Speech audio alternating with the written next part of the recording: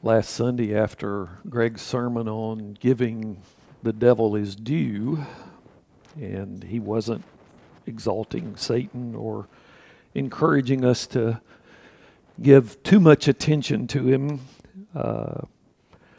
Brian came up to me afterwards and reminded me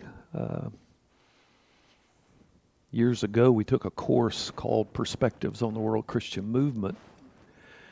And the design of that course that focuses on missions is that every week there would be a different lecturer, and primarily they would be people who had on-the-field missions experience.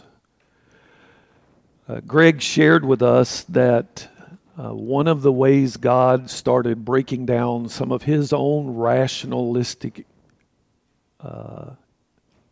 rejections of the idea that Satan still oppresses, it maybe at times possesses people, was the witness, the testimony of missions professors that he had at Harding who had lived in Africa, Asia, other places, and it had encountered spiritual forces that their rational upbringings didn't contain. And even more so than encountering those things, what they experienced felt a lot more like Scripture than what some of our secular, rationalistic perspective allows for. Brian shared that in the Perspectives course, it was 15 weeks of different lecturers. The ones who had on-the-field experience came from very different places, different ages, but there was this common thread that we kept encountering things that were a part of, in that one slide, the excluded middle. And this bifurcation, this mental construct that there are the things that go on here on the earth, and those can all be measured by science. And then there's the heavenly realm for those of us who are believers, where God and Jesus live and the Holy Spirit primarily resides. We understand that, but it's that excluded middle, that gap, that we're very, very uncomfortable with because it doesn't fit our worldview.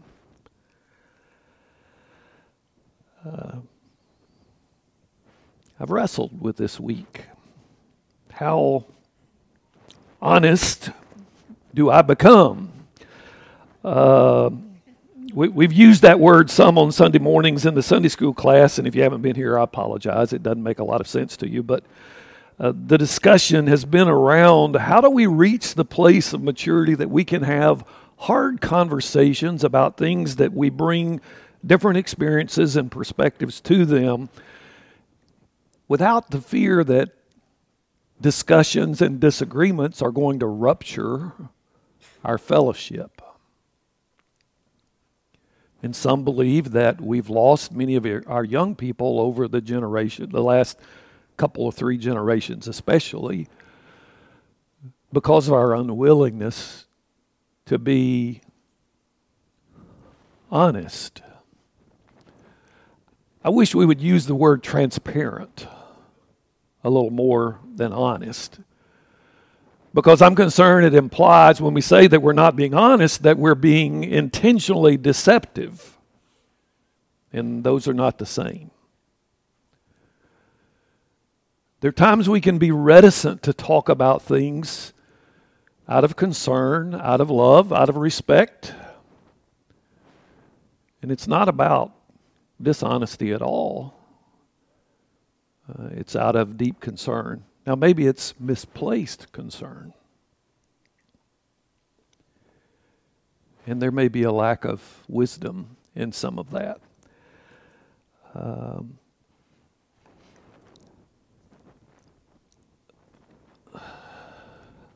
Let me just be a little bit autobiographical and take the risk of vulnerability, some transparency. When I went to Freed-Hardeman in 1976 through 80, I was schooled in a mechanical approach to Scripture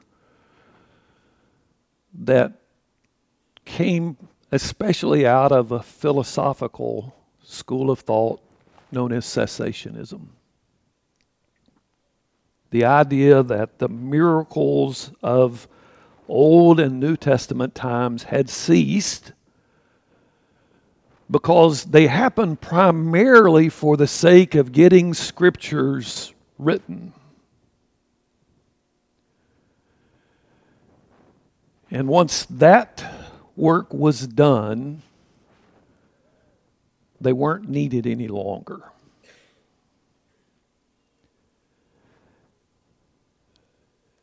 It wasn't presented as a philosophical position. It was presented as truth. And any sane, rational Bible graduate from Freed-Hardeman, when I was there, that was the perspective you were going to take on these things. And I remember as a, freshman or sophomore in Dowell Flat, one of his Paul's Epistles class, where we were looking at, there were two different Paul's Epistles, one Paul's Epistle 2, and I don't remember now which of those books that Paul wrote broke down on that basis, but there were a couple of different courses that were offered, required for Bible majors.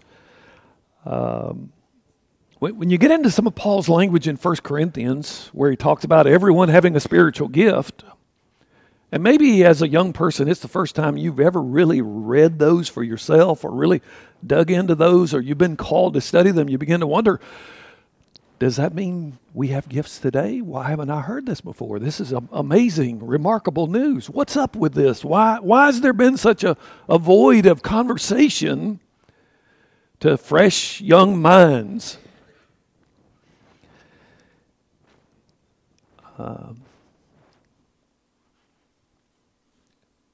We tried every way we could think of to get our brother Dowell Flat to express his personal opinions on some of these things. And we could never draw him into the discussion. Ever. The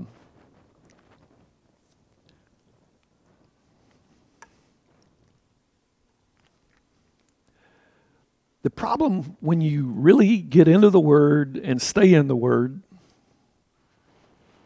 is it roots out some of the previous decisions you may have made about what can and can't happen in our world.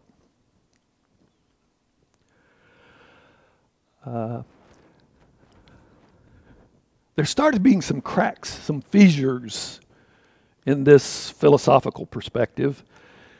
The longer I stayed in the Word, it just didn't carry the weight that it had been presented to me as carrying. It was sometime late 80s. If I went back, I could probably figure out when, but dates aren't that significant to me enough to do the research generally. Deborah or Mark, my brother, are much better at coming up with specific dates. So if you ever want to know when something happens, don't ask me. Just go ahead and go to them. They'll figure it out from pictures or some other source. But it was while we were still living in Maryland. I had a subterranean office, windowless. Not in the office. It was under the front steps, underground. It was cavernous, really. And being the introvert that I am and being in graduate studies, it was a great place for me to just go and isolate myself and dig into my reading. And some of you are wondering, oh boy, now we know where all of this stuff came from. But I subscribed.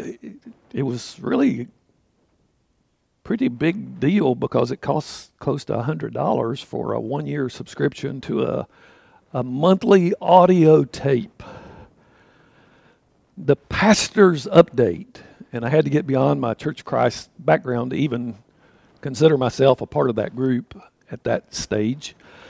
Pastoral, yes. A pastor, no. But I subscribed to it and started listening. And one of the tapes that came, and I still have them, Deborah laments the fact that I can't get rid of some things, but I haven't listened to them in years, but I still have that set of tapes. And there's one in there where, of all things, it was a missionary to Africa. I've shared a bit of this story from time to time. Those of you who've been around longer, it'll be all too familiar for you. He was driving his Jeep on the ridge of mountains, exploring a new area that he hadn't ever been to before, and he rounded a bend, and it was about 3 o'clock in the afternoon. And in the villages of Africa, all across the majority of Africa, around that time of the day, there will be the smoke of fires where they've built an open fire, 3 rocks, put their pots on it, and they start cooking their evening meal. Usually only have 2 meals. Morning is leftover of what was left from dinner, if there was anything left over, and then dinner. And they're cooking, and so he sees all over this valley below these testimonies to how many people are living down in that area, and his heart just ached within him, and he said out loud, God, who's going to reach these people? Because he knew enough about the missionaries that had been assigned to that area to know nobody was working there. And he did not know whether he heard an audible voice with his ears or whether it was in his head or his spirit. He received the question, or the directive rather, ask me for them and I'll give them to you.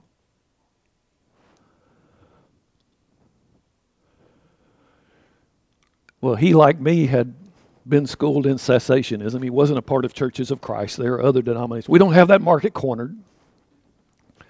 And that didn't fit his paradigm. So he just stuffed it and kept driving. And he rounded another bend, and there was another area, a totally different area, and the same thing. And this question welled up within him, God, who's going to reach these people? Ask me for them and I'll give them to you.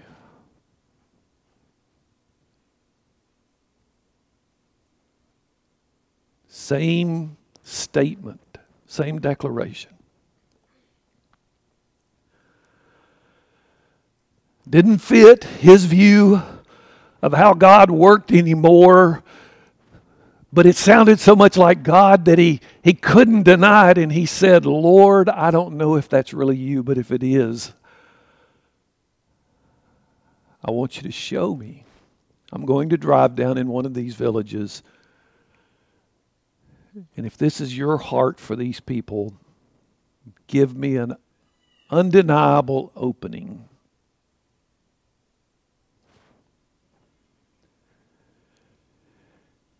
And he spent the next 20 years working in those 2 areas and planted hundreds of churches and was the most successful from that kind of standpoint missionary that fellowship had ever sent to Africa. But he never told the supervisor in the mission sending agency that he went out from about this encounter with God. Because he knew that it didn't fit their typical approach. He had shared it with the guy who was speaking on this particular cassette tape that I was listening to. And he had died just a few years earlier. And that guy who had heard from him the very stories of what God had said encountered the missionary's last supervisor, the last guy that he reported to, at a gathering, and they knew each other. And so he told him this story. And that guy's words were, we always wondered why it was so fruitful. There was no rejection, there was no critique, but there was an acknowledgement that something unusual, something remarkable had happened there.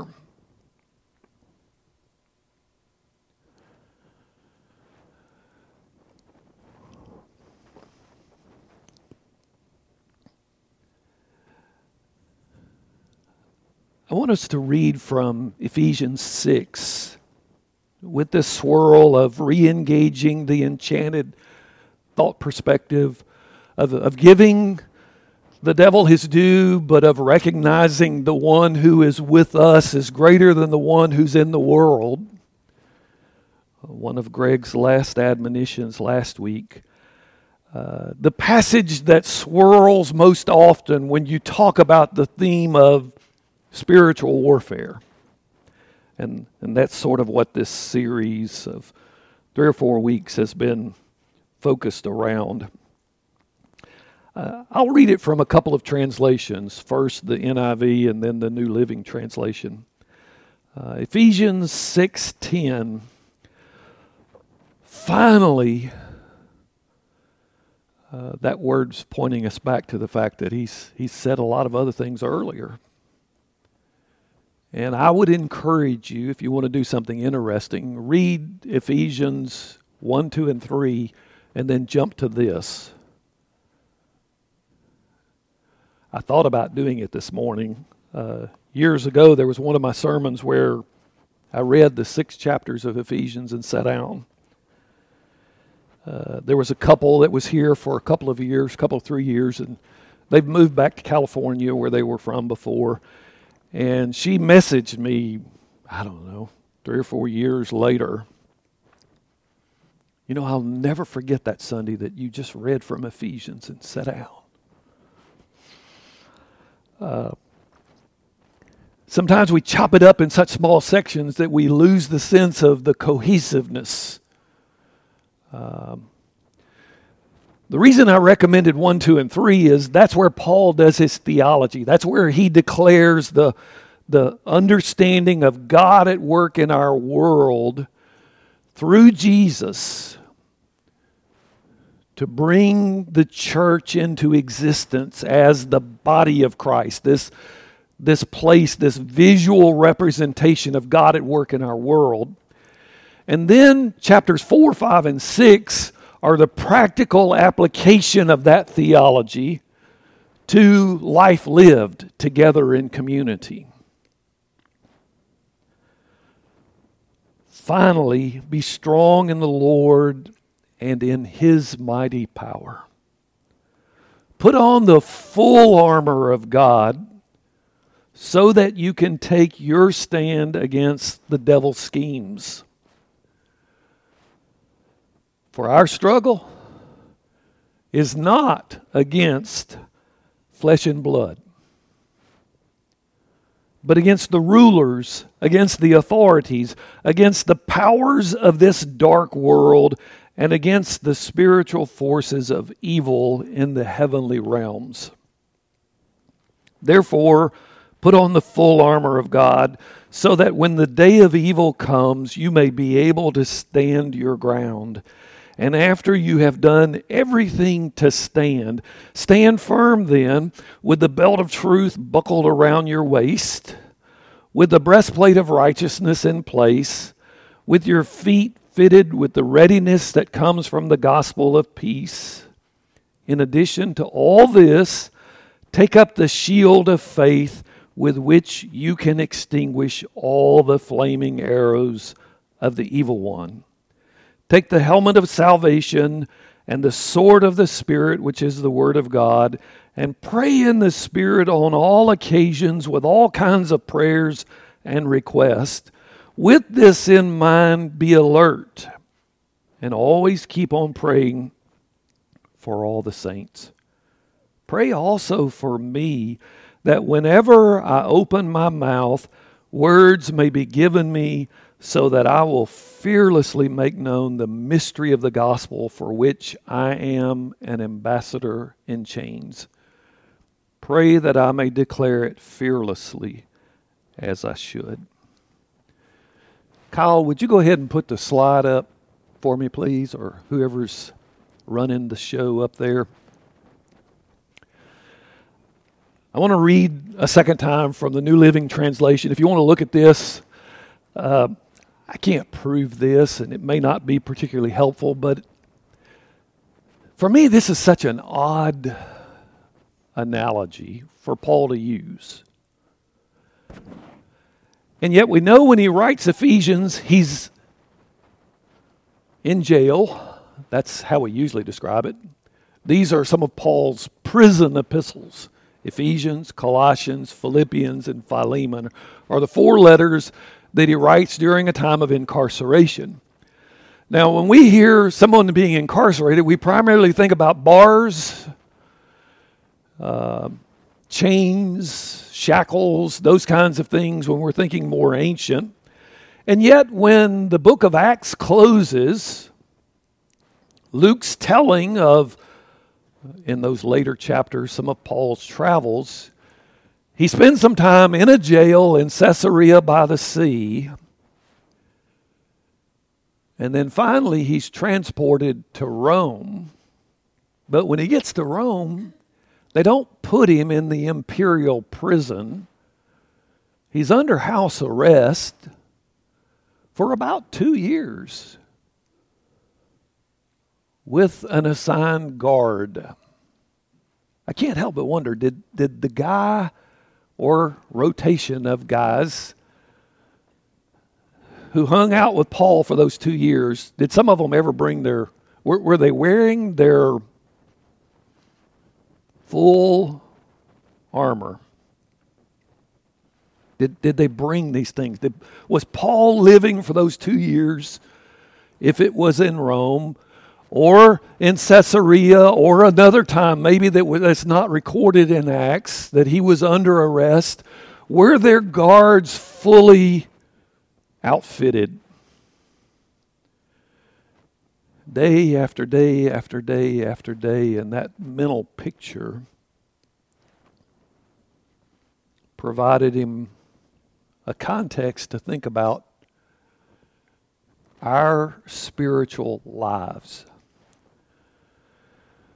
New Living Translation. A final word.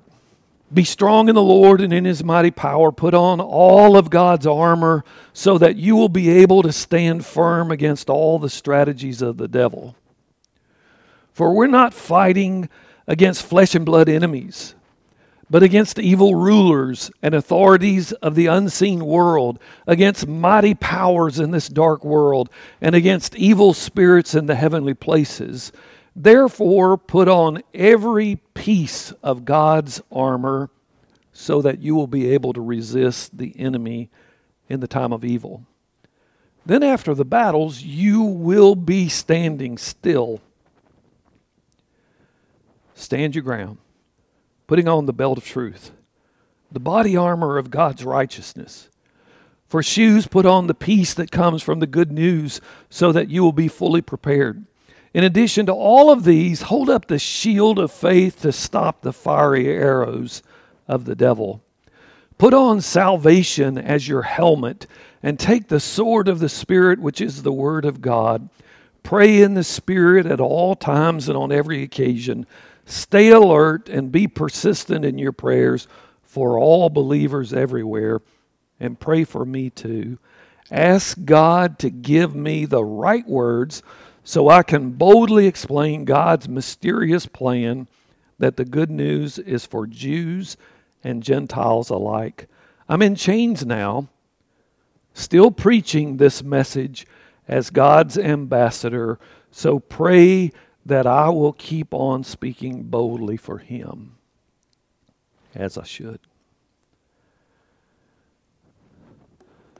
New Living Translation gives this section the subheading, the whole armor of God.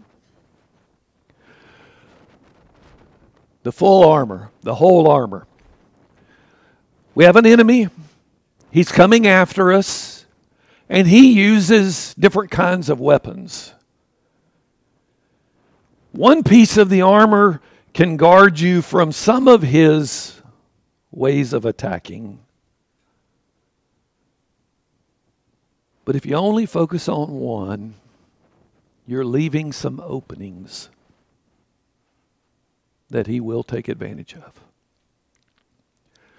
But before we think about Satan, I want us to recognize who's given us this armor. It's God. We're not left to our own devices. We don't have to manufacture our own protection. But we do have some responsibility to wear what God's given us. The helmet of salvation. You want to do an interesting word study. Some of us like those more than others. There's some. Run the word salvation in all of Paul's writings. Go to the other places, but start with Paul's. Since he's the one using this phraseology, give him the first voice of admonition to you about salvation. We know from our biology classes, from our own life experiences, our brains, our way of thinking. You know, if Satan can get into our thinking, he can set up strongholds, bases of operation from which he can undermine us in other places. How do we undermine that? How do we guard against that? How do we protect ourselves? There's a needed focus on our own salvation. What God's done to provide deliverance, relief, hope, confidence for us. Our salvation rests in Him.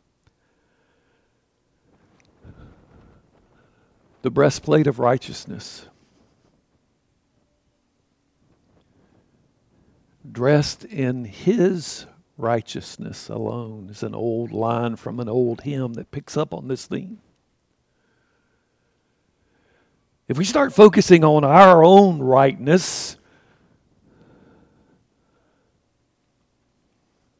we run two disparate options of temptation. One is to build ourselves up and become haughty because we've attained some measure of success in keeping some list of rules that somebody's given us at some point, or maybe we've developed them ourselves. Or we can be overwrought with our own failings, and we give the enemy an opening to just keep beating us up by reminding us of everything we've ever done that falls short of what we expect for ourselves. When we're dressed in the righteousness of Jesus, there's a covering that's beyond us. Our completion comes in God. Take up the shield of faith with which you can extinguish all the flaming arrows of the evil one. You read through some of those Old Testament stories and you find the ways they would use fire to bring destruction. And the ways they launched fire was through those flaming arrows.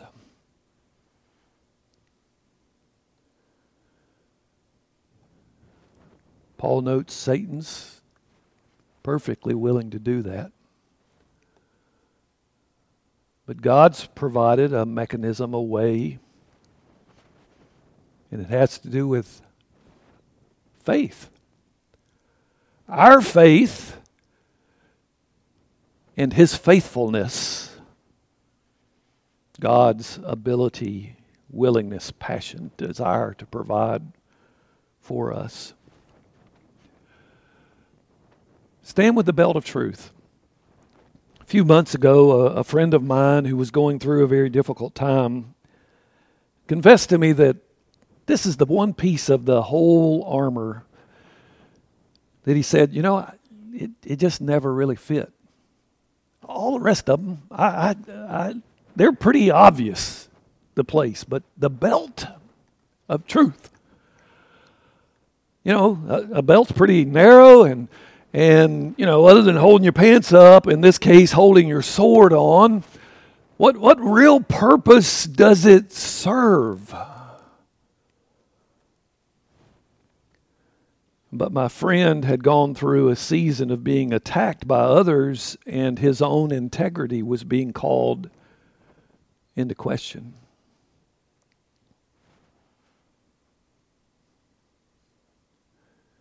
And he recognized the truth of God's Word, and us living as men and women of integrity gives us protection.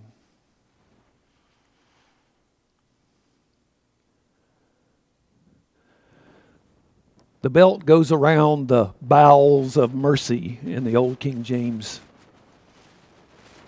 The lap of emotions might be a good modern way of thinking about the ancients, the people of the Old and New Testament time. They didn't connect the emotions as much to the heart as they did to the gut.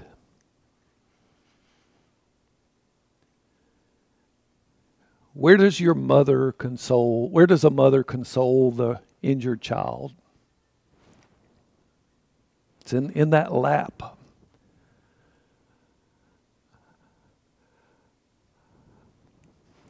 The belt of truth is not an insignificant piece of the armor. The feet fitted with the readiness that comes from the gospel of peace. And I've skipped over the sword of the Spirit, which is the Word of God.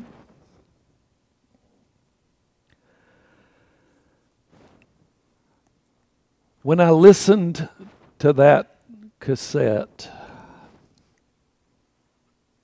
the words contradicted some of the things I'd been taught to believe.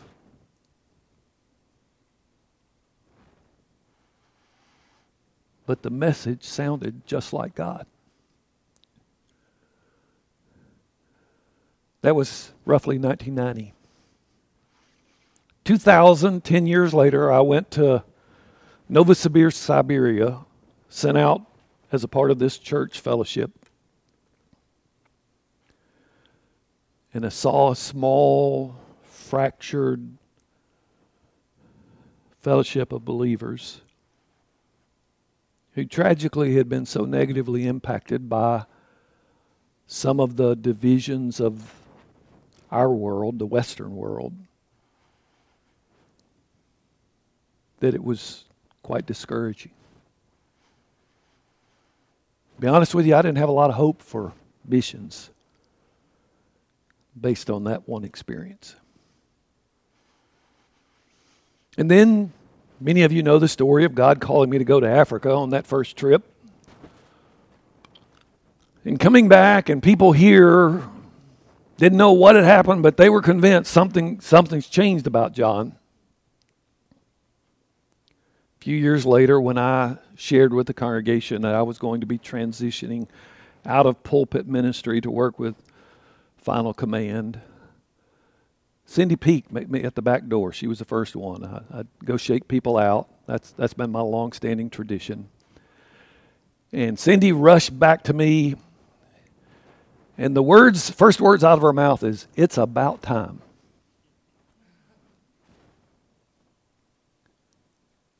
We've seen this coming for a long time. That's a whole other sermon series, and I won't go there. Timing of God. Timing of us responding to God sometimes.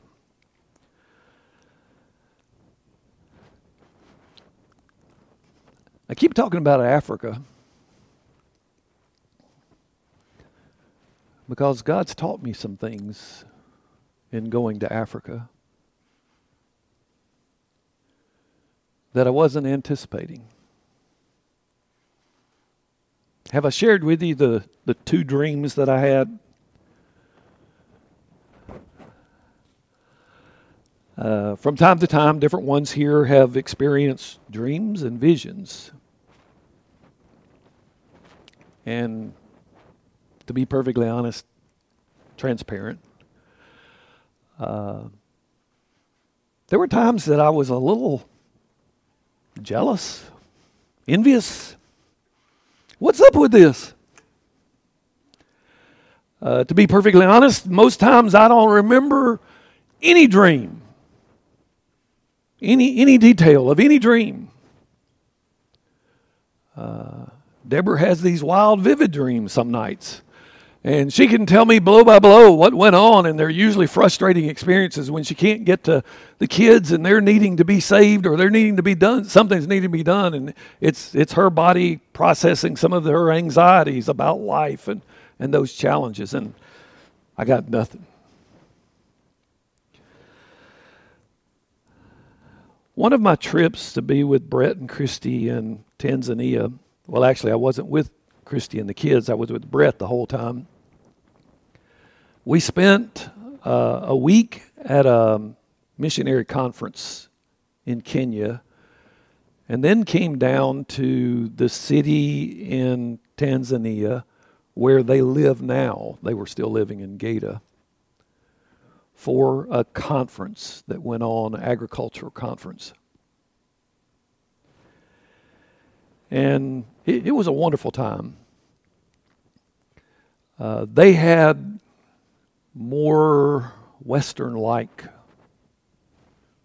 restaurants there in the new city. And we went to a place and they had delicious oven, open fire in the oven pizzas. They were delicious. It was the last weekend. I think it was on Friday. Brett had something he was going to do on Saturday. We would be together on Sunday. And then Monday, I was going to catch a van to ride up to Nairobi from this city and then fly back to the U.S. And Brett had a salad, fresh green vegetables. I said, Brett, you think that would be safe for me? And he said, yeah, it'd be good here. I had never eaten fresh green vegetables in Africa.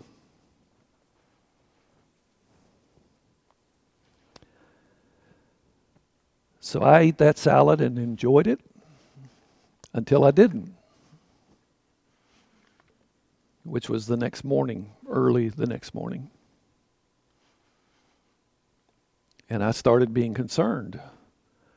I'm going to spend 5 hours on a van full of people.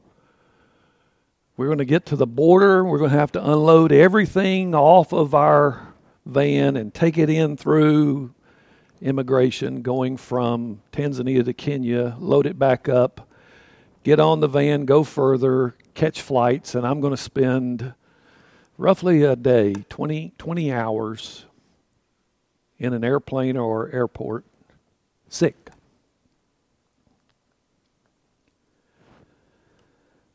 Thank God I made it.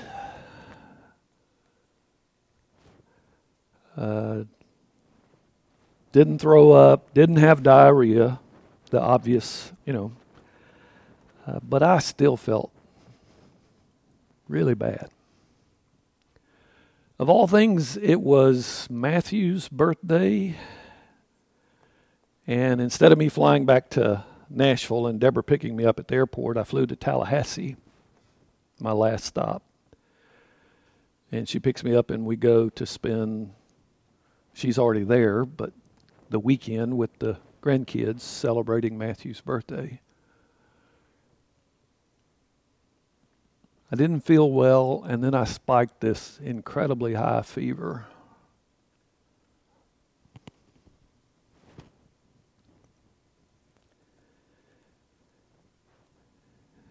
Went to bed, went to sleep, and I had the most vivid dream of Jesus.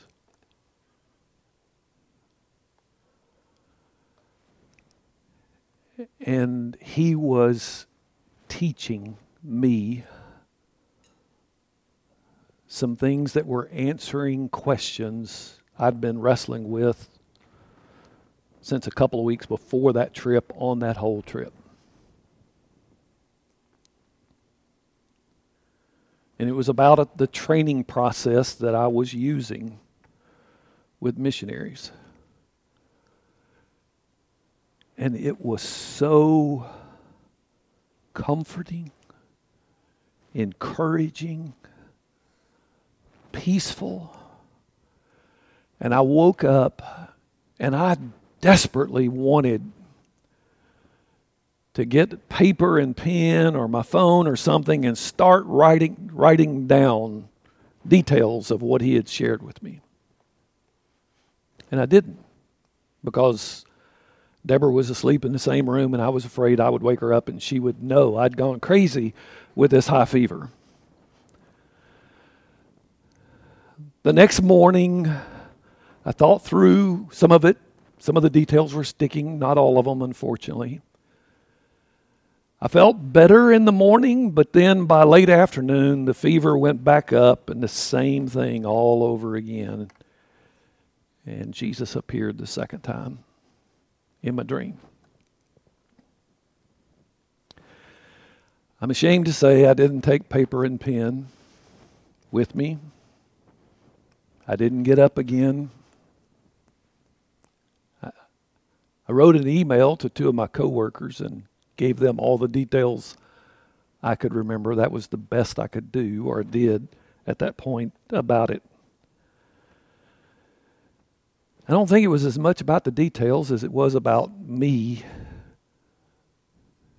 needing confirmation. And some of my friends in the missions world who do more with dreams and visions and interpreting those things than I know what to do with them, have all confirmed that it was about confirmation. That's the reason you got it the second time. At the mouth of 2 or 3 witnesses, God makes things true. But I have to honestly confess that in this vein of being transparent, I sort of raked myself over the coals about not what happened, but am I that thick-headed that I had to be that sick for Jesus to be able to get my attention with a dream? I'm serious. I've really wondered, Lord, am I that dull? Did I have to get sick for you to get through to me? Now, some people get real uncomfortable when I raise questions like that because they think, that just doesn't fit God. God's not going to make you sick. And I understand that, and I appreciate that. And this goes back to some of Ben and my discussion on Job.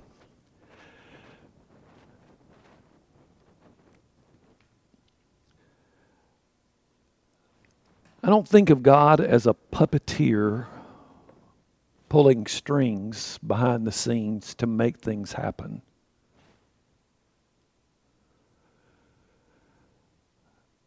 But coming out of my feelings of abandonment as a child, I had to own up to and grapple with an awkward, hard question of why would God let that happen? I don't have to believe He caused it. But there are situations and there are circumstances, there are times when I have to grapple with the question, why did he let it happen? What's his angle? What would he hope to happen to one of his children who comes through this, or a group of his children who come through this series of difficulties?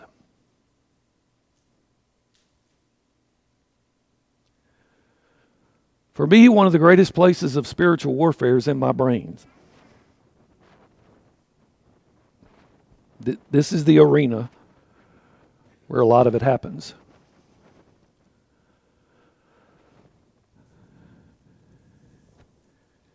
Years ago, Mark, my brother, and I were dealing with another brother who was going through a very, very bad time.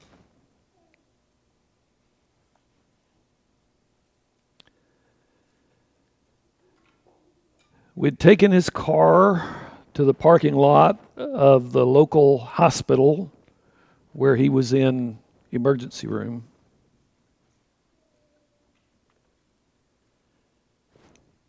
And left it unlocked.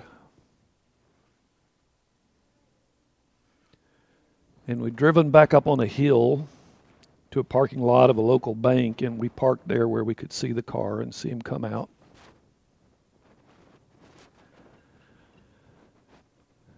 And I shared some of my struggles with my brother about our other brother, but about this bigger context.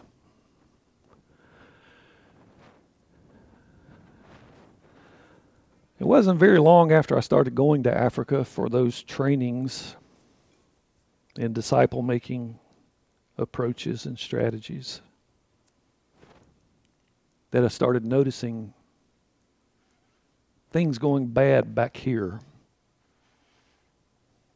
right at the same time I'd be going there.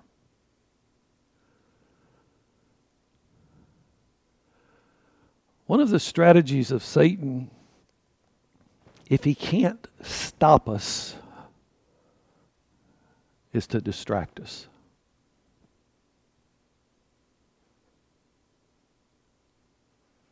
Siphon away energy, hope, confidence with other situations that appear hopeless.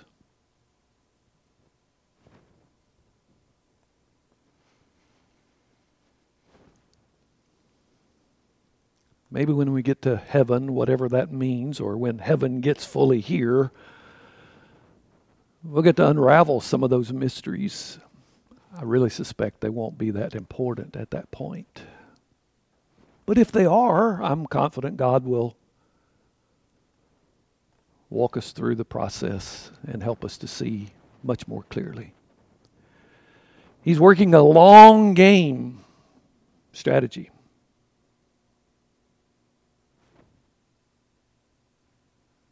He's bringing heaven down. Your kingdom come, your will be done here on earth as it is in heaven.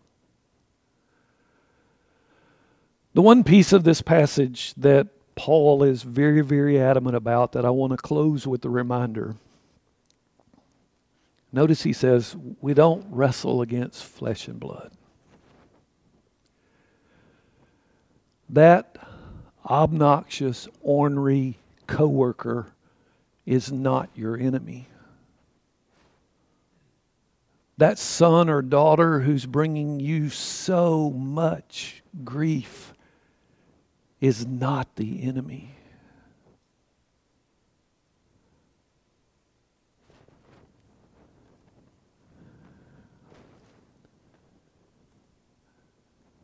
Now, I warn you, if you bring Satan or demonic into the discussion, there are a lot of folks who are going to say, then you're saying I'm under the control of the devil? Well, no, that's not necessarily what we have to say.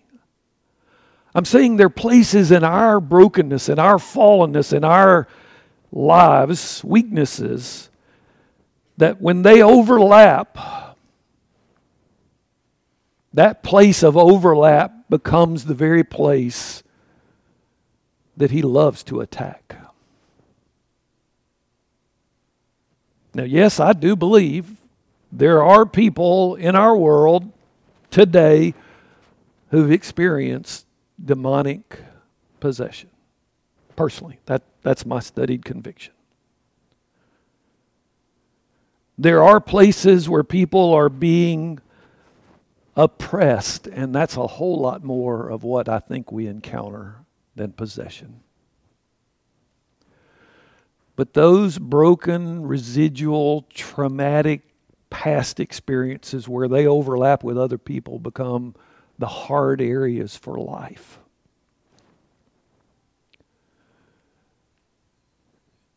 And Paul's admonition to us is very important. Put on the whole armor of God, so you'll be able to take your stand. It's not that you'll fight against other people. That you'll recognize who the enemy is and how he's trying to work through this situation to undermine God's purposes. And more than anything else, I want you to recognize God's goal in this is that we can come out victorious with Him by His power, by His strength. We're not going into battle alone when we're putting on the whole armor, the full armor that God provides. I'm going to ask the praise team to come on up.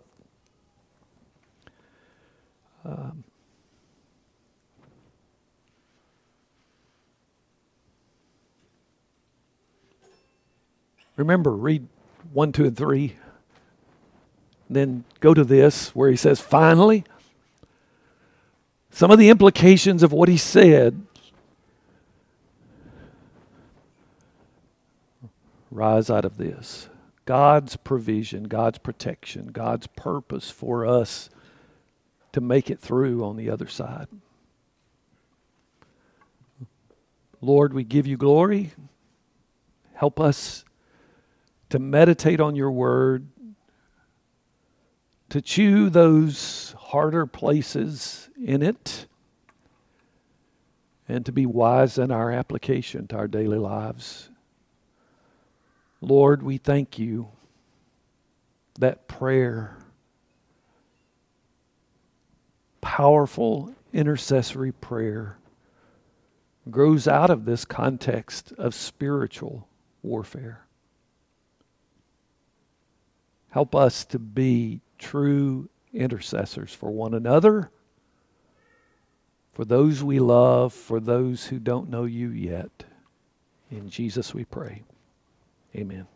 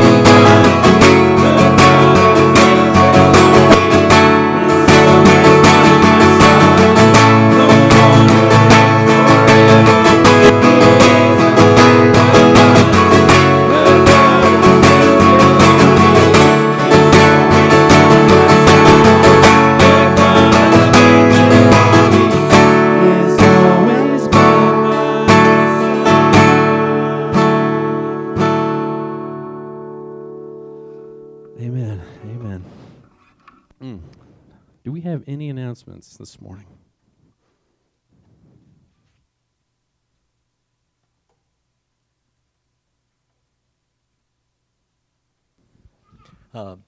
Most of you know this already. I've been communicating by text message with our sister Linda Palmer. Her brother Gene passed away quietly and peacefully on